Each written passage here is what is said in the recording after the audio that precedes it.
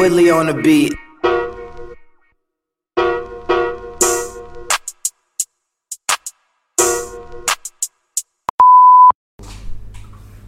Hi guys, Hustle Jay here today. We're going to sports.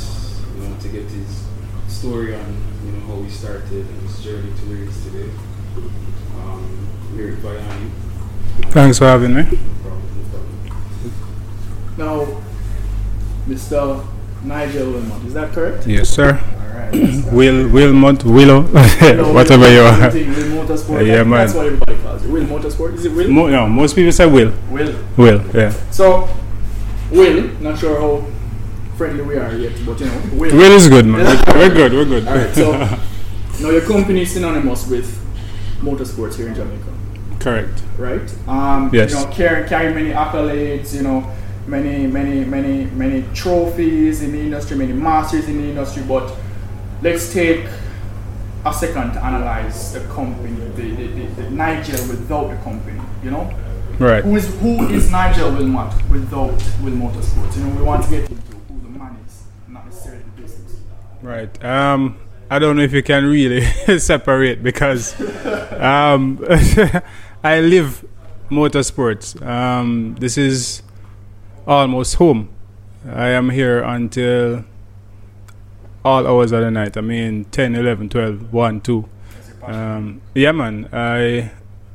If I'm home and I have nothing to do, I'm probably thinking about the garage or motorsports, working on something. I also work on projects as a hobby. So for me it's a pastime as well. I've been doing this over a decade now. I think most people think Will Motorsports is synonymous with just off-road. But it literally is motorsports in every sense. I started with dirt bikes. I was a big biker at one time. Literally every joint on me have a scar from bikes. And it was always extreme for me though. Even when it was bikes, it was always like race bikes, dirt bikes, full track bike. I used to ride my dirt bike on the road every single day on dirt tires, load. I'm not even going to tell you whether it was street legal or not, but it was my sole mode of transportation at once. Had a few runnings with the law, and then I decided, listen, I'm not going to do this anymore. So, but what I'm saying is I started from bikes. Even recently I've started modifying bikes again. I've been doing like choppers and cafe racers. So that's like going back to something that I was doing before that people will probably not know. I started out with cars slammed on the ground. My first car was Toyota Corolla DX rear wheel drive, low, very low, turbocharged everything. So before off-roading, it was bikes and cars, and I still do cars now, of course, race cars and stuff like that. So I really live motorsports. It's every day for me, and luckily my family understands that. My girl trust me, sometimes she's here at the garage with me too. So I get full support. Yeah, man. Yeah. Yep. So recently I saw this Gleaner article about how you started from your teenage years, the whole car scene. Right. I know in everything we do in life there's setbacks and challenges. What were some challenges that you faced coming into this motorsports industry as a young individual? Sorry. Well, I actually didn't get involved at teenage years. Probably early 20s, but it wasn't professionally at the time. I mean, I was doing modifications and stuff, but probably a little, unofficial drag racing and stuff like that. But yeah, probably about maybe 8-10 years ago, I actually started professionally. And when did you start learning about all of this? Was it self-taught? It's all self-taught. All of it is self-taught. Yes. I can't even tell you when. Probably my first car. So you built that from scratch? Yeah. I'll tell you how it happened. From I was a kid, I would pull stuff apart, my toys, my games, just to see how they work, try and repair them. in the house, I was a person, if something not working, bring it to me. There's two things that's going to happen. I'm going to either make it worse or fix it. So I was always curious, as to how stuff works, and good with my hands. So when I bought my first car, which I don't know if it's fortunate or unfortunately, I had to work hard to buy it. I never had a hand-me-down, or daddy never gave me my first car kind of thing. Worked hard and bought it. Yeah, and I went home with it, and literally the same day I went home with that DX, I cut the springs and lowered it. I was like, no man, this car need to be low. And I don't remember, I think I just got a hacksaw and cut the springs, lowered it.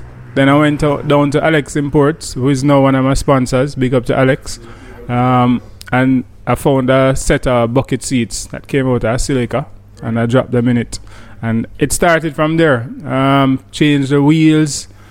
Some friend had some 17-inch, some really nice wheels. I got those. So this was probably early 2000s. I was rocking 17s on my DX, and it was really an eye catcher. But that is how it really started. And then from there, I changed out the engine, turbocharged it, and it was all self-taught. I have a friend of mine who, Nick Bryan is his name. He literally taught me how to do some of the modifications like turbocharging and stuff. And I'm coming from days where Lollipop Enterprise, Ken Roy and Kevin Scott, those guys used to drag race on Camp Road. I learned a lot from them, and I used to hang around a lot of Nissan guys too. So at one point I thought Nissan, like if it's not an SR20, it's nothing. So I came from that old school, drag racing in Manor Park, drag racing in Ligani, on Friday nights in the gas stations. Yeah. That is where it's coming from. I have a friend, Andre Williams. Most people know him as Briscoe. Learned a lot from him. He's one of the best rear wheel drivers that I've come across. At the time, he used to have a AE86, and every weekend, Friday, Saturday night, we're on the road hunting other cars, drifting, and I learned a lot from there too. So it's coming from way back. Even so when the transition from self-taught, self-built to motorsports, because it's an entrepreneurial term, right? You started this business, right? Right. I want to know, when did that light bulb hit? Right? When did that idea become reality? When you sat back and said, all right, with motorsports, I think this will be my legacy. When did that hit you? It was a smooth transition where I probably can't even tell you exactly when. I think it probably, that transition happened when I started off-roading, and I was introduced by a friend who is like family, Wayne Reynolds, introduced to off-roading. He used to do Surge trips. He planned the first off-road trip to Surge Island Falls, which a lot of people know as Reggae Falls now. And so I had gotten a Suzuki Samurai, and I started doing off-road settings to it, raise it, off-road tires, Maxxis, Modders and stuff like that. Big up to Maxxis, my sponsor too. I have not run another tire. So when I started with the Samurai now and started doing modifications to that, people started contacting me, wanted to set up their Samurais and stuff. And it slowly changed from there. And then, I started doing for other people, and then it became not just Samurais, but it became like Toyota pickups, and it became Pajeros and Jeeps, and so it was a slow transition that I cannot even really just pinpoint. It just, right, it just blossomed into what it is now. Okay. Well, you have a very time-consuming hobby, a lot of people would say. Mm-hmm. How do you manage being a business owner, family man, and still manage to be a great mechanic all at the same time? Bring the family to the garage. Like I said, I get a lot of support from the family, and they understand the passion, and they're also passionate. I have my son is 2 months now, and a little. He was at the garage about 2 nights ago. Yes. So what I do is I try and make the time. For example, I work late, but I'm not a morning person. So everybody knows that I don't get here before 10, 11, 12, 1. but I also work until 10, 11, 12, 1. So I'll find the time probably in the morning. I am not... Right. My family stays up late too. I do not go to bed even when I go home at 12, 1. 2-month-old son hardly sleeps. So I find the time, and then I've dedicated Sundays now to family. So I try and keep the Sundays free, unless of course there's racing and the family have to come racing. But yeah, man, I try and involve the family, and I still try and make the time. It's difficult because sometimes I'm a perfectionist, and OCD will not allow me sometimes to leave something unfinished, or if I'm not satisfied with where it's at, it's hard for me to leave. So I find myself overdoing it sometimes, but I really try and make the effort to make the time. So are you? I realized, I read a couple of articles on it. Hope that doesn't sound weird. That's right. You're trying to incorporate motorsports more to the Jamaican audience. Trying to shift it into the Jamaican culture. You've hosted a couple events, right? Can you just give us a breakdown of some of those events that you're trying to start up, or you're trying to integrate into Jamaican culture to really make motorsports prominent here? That is one of the challenges that I've had. Jamaicans on a whole, I don't think motorsports is a part of our culture, and we're not. For the powers that be, they don't think it's necessary. They don't really entertain it much. So it's like a select few. Yes, and even a lot of people that we think are passionate about motorsports really aren't. It's more. It's. I think a lot of it is a hype, and not real passion. For example, I've seen over the years, say you have a car meet, you'll have, say 50 people turn up at a car meet, and another 50 saying, boy, I go in here instead, or I'm not going there, I go in there. And you have different bodies putting on different events, and you can't get the support. In the States, for example, if you have a bike link up, hundreds of bikes. You have a car link up, hundreds of cars. You don't see that here. I've seen here a friend of mine putting on, say, a dirt bike race. And his friends are saying, boy, I'm going to go hills. I'm not going to dirt bike race. So we're not really passionate as a people. And then the challenge is... What can we do to really change that, though? Is it something that... I don't think it's going to be changed, I mean, I've seen, and I'm going to be real, I get fight and I get challenges from even people in the motorsports industry. For example, you have JMMC, which is the governing body for motorsports here in Jamaica. Right. And my perfect analogy is, for example, a policeman that is more inclined to give you a ticket than to give you a warning. So the JMMC polices motorsports in a sense where they're happier to prosecute you than to actually guide and build motorsports. So a lot of people involved, you're trying to build it and you're not getting the support from the people who you would think would be support. Exactly. So I've kind of gotten to the stage, to be honest with you, where I am now doing it more for the enjoyment and for my personal passion than trying to build it, because there was a time when I did literally every event. If it's a dirt event, you cannot go to a motorsports event and I'm not there participating. And then I realized, it's not worth it when you still see the same people that you're trying to build it with giving you like a fight and cold shoulder and discouraging you. I go to Dover and I run every single race at Dover. I am the only car that every time there's a race on the track, my car is out there. Thunder Sport, street car, every class. And I see instances where I step out of one car. For example, I step out of my street car and finish a race, right into the pit, jump out of one car, jump in the next, drive up to the pit lane. I'm told pit lane is closed. I'm like, but how can it be closed? I just came out of a race. I literally did not waste a second. Well, I'm sorry, it's closed. But your gridding car is right there. I say, all right, so just put me at the back of the grid. No, you have to start from the pit lane. Rules is rules. I'm like, what kind of rule is this if I just finish a race and I come right to start next race and you're telling me I'm too late? Right. And so you look on things like those in your car. Hold on, then you have a Thunder Sport race, which is the Radicals, and you only have 3 cars out there. They come looking for me.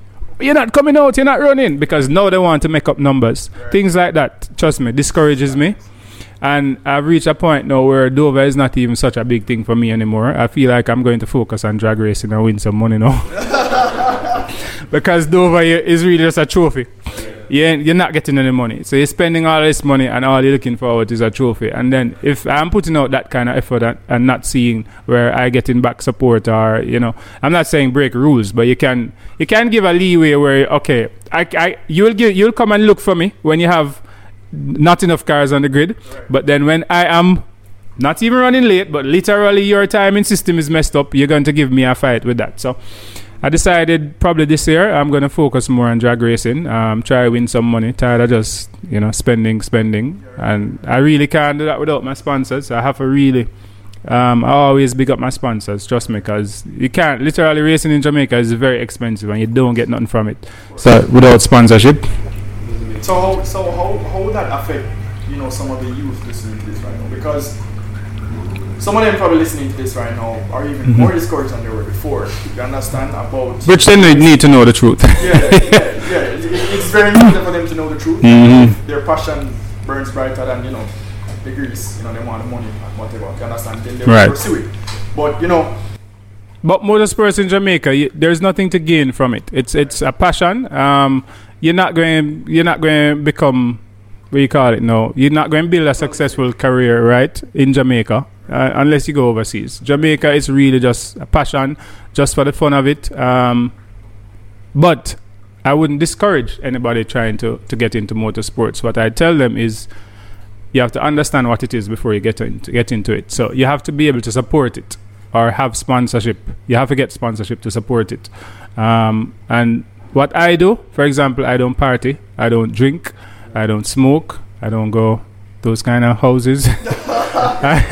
Alright, so that is my vice really, and that is my hobby. So I can afford sometimes to do motorsports because I don't have other hobbies. Right, so that is the only way you're going to do it. I mean, everybody have a vice. Everybody, like I said, party, drink. Sometimes, alright, for me, if there's a party going on, I hear, okay, all-inclusive party, $5,000. There's no way you're going to get me go there. I am not spending $5,000 to go to a party, right? But then I spend $15,000 for entry fee to just go race, right? So everybody have, you know, their advice. But if you're getting into motorsports, you have to have the love for it. Don't expect that people going to hand nothing down to you, that people going to treat you in a special way. You have to just be able to sustain what you're doing, support what you're doing, and just do it for the love of it and the passion of it. Because I mean, yeah, if it's really your passion, then you know you will still be doing it even when you get in a fight. Right.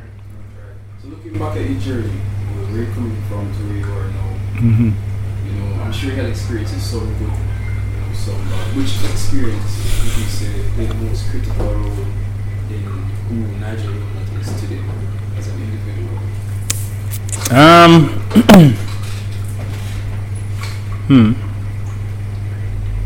That's a difficult question. I think I can probably just elaborate on good and I guess bad experiences. I mean, some of the good experiences. I mean, there's been a lot of experiences. And one of the things that people will look and they'll see the racing and they see the flashy jeeps and they see the flashy cars and they think, oh, it's just a bed of roses and easy and oh, you're probably in drugs or you have money or... I mean, people who really know me know how hard I've worked. You guys come and you see me. I have not rested for a second. It takes a lot. And it is something that has been built over the years. And again, I think it's the OCD and the because I'm a perfectionist, I have to whatever I'm doing has to be done properly. I've had a lot of challenges. I mean, when we just started racing, myself and Leroy Spence, my brother, we used to race a CRX, and that car was like trash when we got it. Like, I mean, we'd be driving that car to the racetrack, and I'm fighting with the car on the road, on a nice smooth road, and then we go to the racetrack and you fight it, and we still end up to win.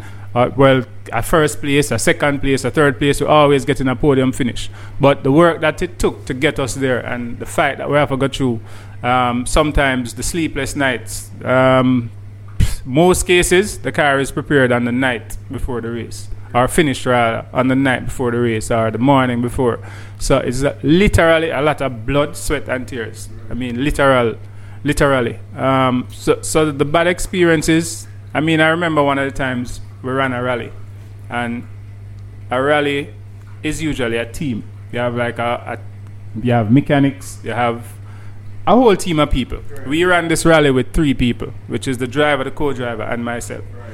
So I had to be running behind the car. Every time the car stops, it's me alone doing everything on the car and make sure the car ready to go again. That has never been done. I've never seen anybody run a rally with 3 people, right? But we did that, and we finished one of the rally in Bogwalk. Well, we didn't finish it. To finish the rally, after you've done the stages, at the time it finished in New Kingston. So you had to drive to New Kingston and literally just cruise through. And you would have finished the rally. Right. After we did all the stages and cruising into Kingston now, the car broke the gearbox. Like literally just cruising at probably 30 miles an hour just to come through the stage and finish. Yeah. So we didn't finish the rally. Yeah. And one of the most important things about a rally is literally finishing. Even if you don't get a podium finish, finishing is the key. Yeah. Right. So that was one of those heart-wrenching times. But all of those bad experiences only make you tougher. And so when I have difficulties now or disappointments now, I'm not easily fazed because I've been through a lot. The good experiences are like when I go to a prize giving after a Dover meet and I'm the only person walking out with eight trophies. then those good experiences kind of encourage you, you know. But it's a lot of good and bad mixed together that really form the character. So it's and I'm happy for the bad experiences, really. I wouldn't have wanted everything handed down to me because that's when you don't appreciate certain things. And taking the passion out there.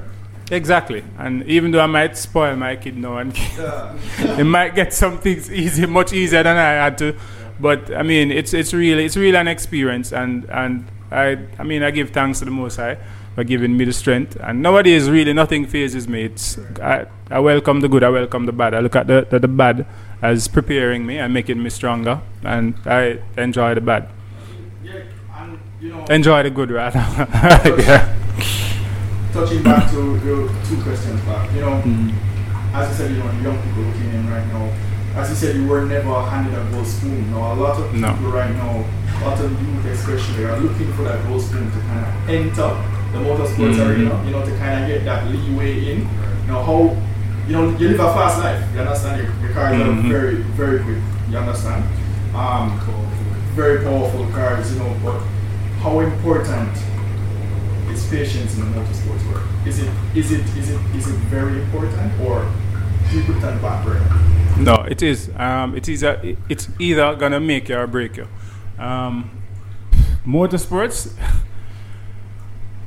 for example, whether you are a budget racer, meaning you're struggling to use some little cheap parts and put your thing together and go race, or you have all the money, it makes no difference. For example, we've seen Doug Gore struggling for the last couple of race meets at Dover to get his car running properly, and him have issues and in, you know, not finishing a race, all of that kind of thing. That happens at the top and that happens at the lowest scale. So patience, very important. Race cars, you'll have your car perfectly prepared and ready, and as soon as you drive out on the track, something breaks, something is not starting, shut off. So all of these things, they're not as reliable as your street car because a lot of modification and a lot of things are put on the edge. So you're going to either learn patience or you're going to leave it. Right. So again, you really have to be passionate about it. Entering motorsports now is fairly easy. Again, my brother Leroy Spence does training, like for Dover. So you can have your regular street car. Right. It doesn't even need to be a fast street car because the most important thing is learning lines and certain disciplines. It's not just about going fast. Right. So he does courses where he'll train you.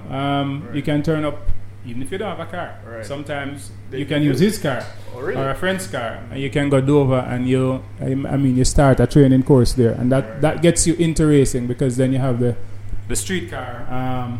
You have the street car race, which is the entry point really for racing at Dover. So once you start there, it's easy to start.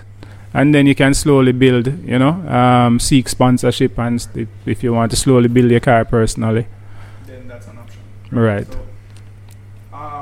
and drag racing is even easier. Well, you need a fast car for drag racing. But, I mean, it's easier in terms of you don't need a competition license, you don't need training. You literally just turn up and race. Yeah. Right, so in wrapping up, Nigel, this has been the first motorsports-oriented podcast that we've had so far. You understand? A lot of information given out, right, by you. The first real car enthusiast podcast that we have done so far. But a lot of people are out there loving, cars. And you said they might not have the passion, but they have little infatuations about motorsports. Listening right. to this and kind of drifting probably more towards it. But what can you say to those individuals, wanting to really take it serious? Just a word of advice, just as motivation to say, all right, reality, but you can do it. Right. And like I've said again, it takes real passion, it takes patience, as we just discussed. It takes money, but then there are ways around it in terms of, if you can get sponsorship. I remember I ran a rally, and the entry fee for a rally is was 35,000. And you have fuel, and you have preparing the car, parts, servicing, all of that. And I ran that rally solely on sponsorship. And I realized, okay, by the way, it's very difficult to get sponsorship in Jamaica. Nobody wants to sponsor race cars, really. And I mean, I've seen people come and say, yeah, man, just do your proposals. But I'm going to tell you straight. For example, myself, who is not of a certain complexion, not of a certain name, it's very difficult. So I'm going to tell you straight.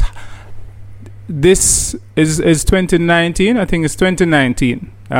We sent out over 100 sponsorship letters, proposals. I got response from home. And we have not gotten one of those. Not 2020, because nothing happened in 2020. This was 2019. Right. And we're at the top of our game. Not one. And these proposals are properly done with media stuff on it and everything. I mean, I've seeked advice from different people who know how these things are to be done, and over 100, and I've barely gotten a few responses, and you still have to be running behind them, and nothing bore any fruit really. So it's hard to get sponsorship.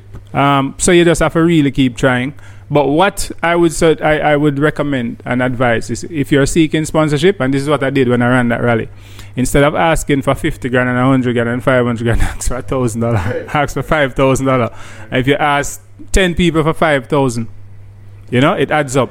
So you can ask. It's hard. It's kind of hard to go to a businessman and say, sponsor me $1,000 to go race, and a man say, yo, I don't have $1,000. So, and that's what I did. I've seen other people doing that too, and it works that way. It just takes a lot more, but it adds up. And whether it's just to put a little sticker on the car to mention that name, but you have to get sponsorship. And if you're somebody that works on your car yourself, then make sure you seek the advice of somebody who's in the business of racing, for example, because there are certain things that you need to make your car legal for racing. Get in contact with you. Can people listening to this podcast get in contact with you? Yeah, man, of course.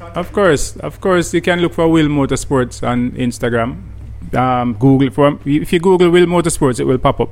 On Facebook, there's Will Motorsports on Facebook as well, or Ricardo Wilmot. And there's my number is 480-7908. I don't have a problem giving people advice. And of course you have Leroy Spence, popularly known as Ice. His number is 838-9947. He does the driver training, and he can give pretty much any advice needed for anyone wanting to enter motorsports. But yeah, you have to start somewhere, start small if you need to start small. Do the training course if you are into circuit. If circuit is where your passion is, then do the circuit training with Leroy. And just start there. And you have to be patient, you have to be persistent. It's a lot of ups and downs. It's not a smooth journey at all. But if your passion is there, work on it and you will get there. So quick question, Will, before we wrap up. Mhm. What does your shop specialize in? I know you guys do lift kits and all of that. You guys do like modifications for street cars. Yeah, man, we do lifting, we do lowering, we do roll cages, we do fabrication.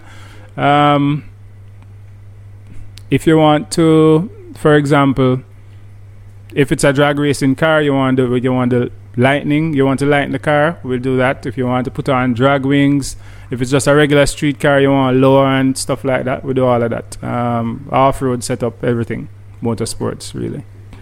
Modifications. We also like to big up Red Bull Jamaica. Yes. For refreshments today. For supporting us.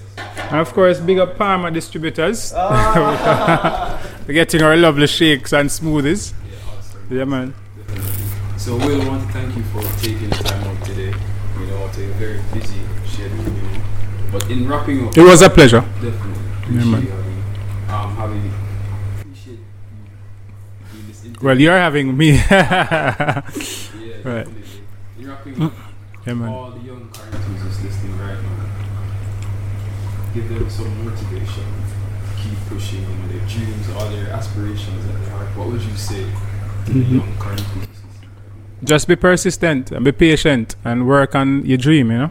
It will pay off. Hard work pays off. I mean, we're tired of hearing that, but I am testament of that. Alright, so for all listeners, locally, internationally, thank you again for tuning into this podcast. Mr. Wilmot, thank you for taking the time out, you know, for sitting down with us. You know, you're very busy here at your garage here in Will Motorsports, but you took the time and you educated not just us, but our audience, you know. I appreciate that. We appreciate that at Hustle House JA. You can give the address as well for your shop. It's 93 Constant Spring Road. And the shop does, we do AC work. They have Brandon Brown's AC. We have Parma smoothies and shakes, frostbites. No, you just come and check it out. It's 93 Constant Spring Road. There are tires, batteries. I mean, you can get servicing done. So, yeah. Alright, from the Hustle House JA team and Will Motorsports himself, Willie. Big up. We're out. Alright, until next time. Peace.